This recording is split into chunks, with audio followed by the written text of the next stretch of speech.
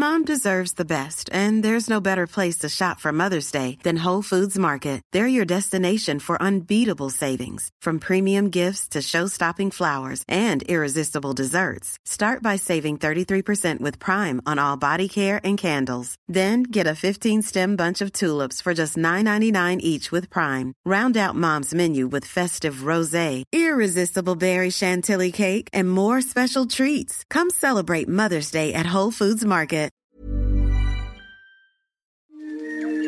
This is an RNZ podcast. They say it takes a village to raise a child. I'm Catherine Ryan, and here we draw on my conversations with experts on 9 to Noon to help you navigate family life. Well, to parenting, and today, the complexity of gender transition in children. Our guest is the UK psychotherapist Bob Withers, who's been in practice for more than 30 years. Late last year, an opinion piece he wrote for a British newspaper attracted considerable attention. The headline was, "In 20 years we'll look back on the rush to change our children's sex as one of the darkest chapters in medicine." The reaction was swift, support from many quarters, hostility from others. To explain why he wrote the article, from Sussex we welcome Bob Withers. Hi, Bob. Hi there. Can you hear me all right? I can hear you just fine. Could you give us a little bit of background first about your experience as a psychotherapist and also as a supervisor of psychotherapists and counsellors? Yes, well, I first started as a therapist in about 1985. And the first trans person that I saw was around about 1990. I saw a person who'd been living as a woman for 9 years, but he'd been born a male, so biologically male, and he discovered that he wasn't really happy in his female identity. He'd had surgery, he'd had hormones, and he came to see me because he wanted to detransition, that is, to go back to be his original gender or sex, by which time, of course, he'd lost his genitals and was dependent on the estrogen. And so he couldn't fully go back biologically to being a man, but he realized that the reasons that he'd wanted to transition were really psychological reasons, and he wished that he'd had psychotherapy before he'd had surgical and medical treatment. So really, as a result of seeing him, I began to wonder how many other people might be in his position. Actually, it's quite interesting what happened to him, because he tried to write a blog about his experiences, but the transgender community closed him down, vilified him, and made his life so unpleasant and unbearable that in the end he had to close down his blog and pretend that he'd made the whole thing up in order to stop himself from being harassed.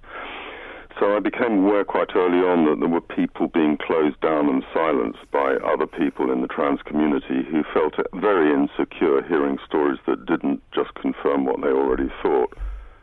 So what have your experiences been over the 30 years, though? Have you had a variety of clients? I mean, what are your views on gender transition? Yeah, gender transition. Okay, so my overall practice is as a general psychotherapist. In fact, I'm a Jungian analyst and a psychotherapist. So the proportion of gender non-conforming people I see is fairly small. I'm not a specialist in that area. But I live in Brighton in the UK, which is a kind of centre for the trans community. We've got a big LGBT community. So over the years, I've seen several people and supervised several people who've been in various stages of transition. And I think what alarms me about the latest thing is that in the last 9 years or so, there's been a 25-fold increase in the number of young people identifying as trans. And nobody really knows why that is. And also there's been an interesting switch, whereas in the early days it was about 3-to-1 male to female. It's now become about 2-to-1 female to male. So the number of young women identifying as trans has increased massively, exponentially, and nobody's really trying to look at why. But it seems to me from my experience that a lot of the people who identify as trans in that group are really suffering from psychosocial problems, but they look on the internet to try and explain their feelings of say, discomfort in their bodies, their difficulty fitting in socially, and they may hit on the idea that they're trans as the solution to those problems.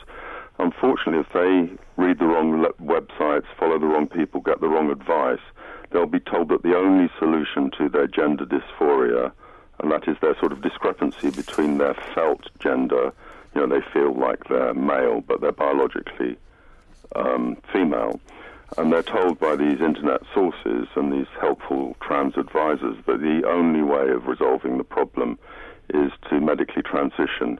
And what I fear is that we're just storing up a problem for the future, a huge problem, so that a large number of those people who may be on the autistic spectrum, or they may be gay but struggling with being gay, or they may just be going through adolescent problems and suffering from other issues such as body dysmorphia, and they may, like my patient, come to regret medically transitioning. And so what I'm concerned about is that this group of people is not really being properly protected and cared for. And in fact, anybody who doesn't affirm them in their trans identity, and anybody who doesn't therefore implicitly support the medical route, is shut down, silenced, and accused of transphobia. Let's come back, because there's a lot happening in here already, including the difference between, as you say, gender dysmorphia, someone identifying as trans or wishing to transition in identity, as opposed to an actual medical procedure or the first stages thereof. Yeah. And what I want to get at the outset, though, is, do you accept that for some people that belief, and they would say more than a belief, that they are in the wrong body, that it is and has perhaps for a long time caused them misery or unhappiness, can be relieved either by identity transition or indeed by medical transition? As a starting point, do you accept that for some people this is real and very important? Well, as a starting point, I can accept that, but I'd like to just clarify what that starting point is or what it means. The way I would conceive it is this, that there's a subjective sense of who we are, and that's a psychological or a psychosocial sense. So it's in the mind, and there's something physical or biological that's in the body. And most of us feel that our mental sense of our gender and who we are is the same as our bodily sense of gender and who we are. But I do firmly accept that for some people, those two are at odds with each other. But the question is, should you try first to change the mind, or should you accept this view that the only way of really sorting this out is to change the body? And that's where I would take issue with the current view, which seems to almost promote the bodily route over the notion that there may be psychological ways of dealing with this. What psychological ways of dealing with it, though? Because we're almost starting like we're getting into sort of like, homosexual cures. And goodness knows, we've been through a whole generation of that. Case, so, you see, because that is the fear that you could end up doing something which is the equivalent of trying to cure somebody of homosexuality. No. That was a bit of a red herring. What I'm saying is the idea that homosexual people need to be cured. You're not... Is your starting point that this is a genuine need, experience and need for some people for whom the relief is to identify, or perhaps to follow through with a medical procedure, or for you is this? Let's go back to this thing about gay conversion therapy. If I can just turn what you said on its head, I see in my practice people who are struggling with same-sex attraction, and for some of those young people, where they have a kind of implicit homophobia, it's very attractive to say, look, I'm not really a proto-lesbian gay butch woman. I'm actually a man trapped in a woman's body. So they actually feel more at ease identifying as a heterosexual man trapped in a woman's body than a lesbian woman. So what they may be suffering from is internalized homophobia, which again pushes them along the route to medical transition. But I'm trying to understand whether you believe these are people who need to be cured with some kind of psychological treatment or therapy, or you accept that at least in some cases this is a genuine need whose relief and release and realised life may happen possibly with medical transition? Can you accept that as being the case for some people? Well, why isn't a psychological need a real need? Well, it may be both. I'm just trying to establish at the outset as to whether you ever see this as the appropriate journey for someone. And if someone is an adult person and they've come to a secure sense of their identity, which doesn't normally happen even in terms of brain maturation until we're in our mid-20s, and a lot of people will explore their sexuality even longer than that, then I think the whole idea of attempting to do something irreparable to the body in an earlier stage is something to be avoided, if possible, at all costs, because you're not going to settle into a secure sense of identity until later on, and you may well find that you've made a mistake. And there is no biological test that can tell you in advance whether you're going to end up regretting it or feel satisfied with the change. Now, of course, I'd be stupid to try and argue that there are no people who are happy with their medical transitions. There are people who report being much happier after medical transition. The problem is trying to tell in advance who those people are and who those are who are going to regret it. My fear is that there's a large number of people who quietly regret it, but are being closed down from talking about their experiences, first of all. So the people trying to make a decision are not making a proper, informed decision about whether they should have a particular kind of treatment, like a medical treatment, or a psychological treatment, or indeed if they should try and find ways of living with it before they make themselves, for instance, sterile, which you do if you medically transition early on, and also you may very well damage your future sexual pleasure. And there are lots of side effects, some of which are known, lots of which are not known from the current treatments. You know, puberty blockers have been shown to reduce bone density. They seem to, there are studies which seem to show they reduce the IQ by 7% or so. There are worries that they may interact with other drugs like SSRIs.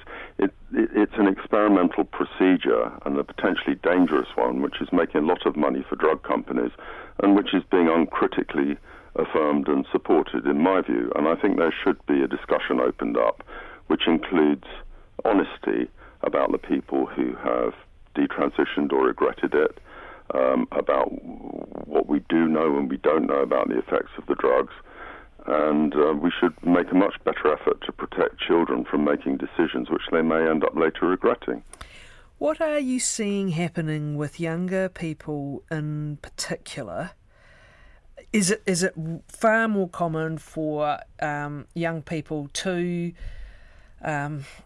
express themselves differently, I guess, to I was going to use the word experiment, it probably is the right word, with gender behaviours or gender identities that are different in their cultures? I mean, we're straight away into a very interesting discussion here. I was talking earlier to colleagues about how, in our country anyway, little girls won the war years ago to climb trees, play sports, have short hair and wear shorts. A little boy who wears a dancer's, outfit or dresses up like a girl,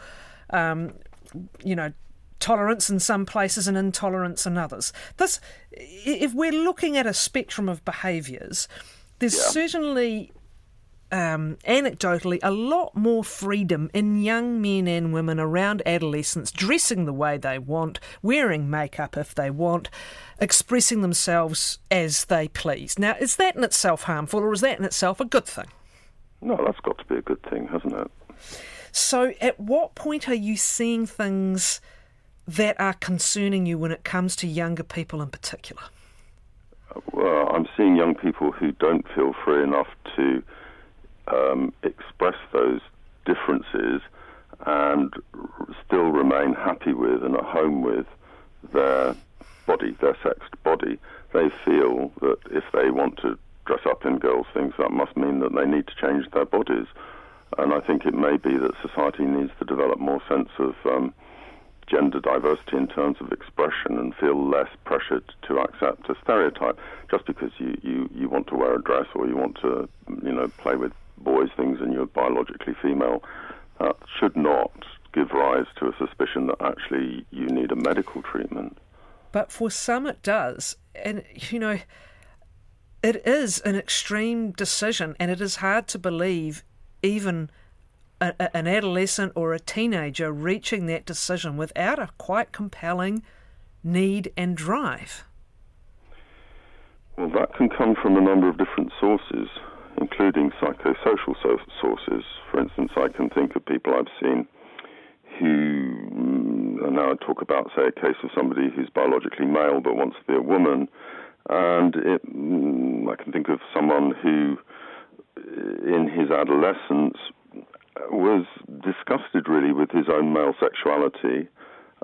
His mother found his father's sexuality very oppressive, and he was brought up in a family in which there was a deep shame attached to masculine sexuality, which was seen as oppressive and abusive. And when he hit puberty, he felt very, very awkward in his body, and he felt a disgust towards his genitals in particular, but also the body hair and so on. So he presented at a clinic with gender dysphoria and was assessed and found to be gender dysphoric, and then prescribed puberty blockers to stop him having puberty in the wrong body. But when he got into psychotherapy, having already been on puberty blockers for a number of years, the therapist took a risk and said that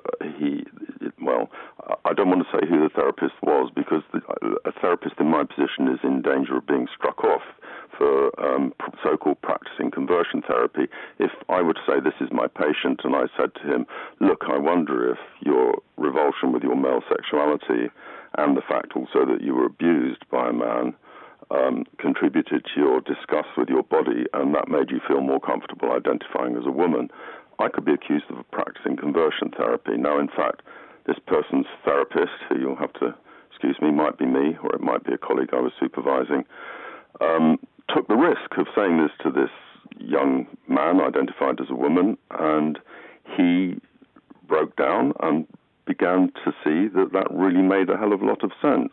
And eventually he gave up the puberty blockers, and he happily now identifies as a man. But it took a long, long time for him to make that switch, and it's very rare. Once people start on puberty blockers, about 95% go on to fully medically transition. So people actually having a therapist who will work psychologically with a person like that are rare and lucky, but there should be more of them and more of us prepared to stand up against this nonsense that this is somehow conversion therapy, in the same way as trying to cure somebody of being gay is conversion therapy, which incidentally I don't think that's acceptable at all. The challenge is, and I am drawing here on the story of a young person whom have interviewed here. Yeah. The challenge is, it is at puberty, in this instance anyway, that things got to crisis level. Since preschool, a genuine articulated sense of feeling like in the wrong body. Mm-hmm. But at puberty, that became crisis level, including to the point of very, very, very serious thoughts. And this is a young person and a very caring and deeply supportive parent speaking to both. Is that part of the complexity that it can be around this time of puberty, that one wants to stop what's happening? Yeah, I think puberty can be a very, very difficult time, and there can be a sense of, I want to stop this happening to my body. It feels alien. I don't feel happy with this. It's a slight misinterpretation of what I said. This was someone who had, since preschool, clearly had this experience of being in the wrong body, but it came to a crisis point, an extreme one, when puberty began. And is this... Yeah, I'm saying that's because the body is doing something which challenges that person's sense of identity. Sure, okay.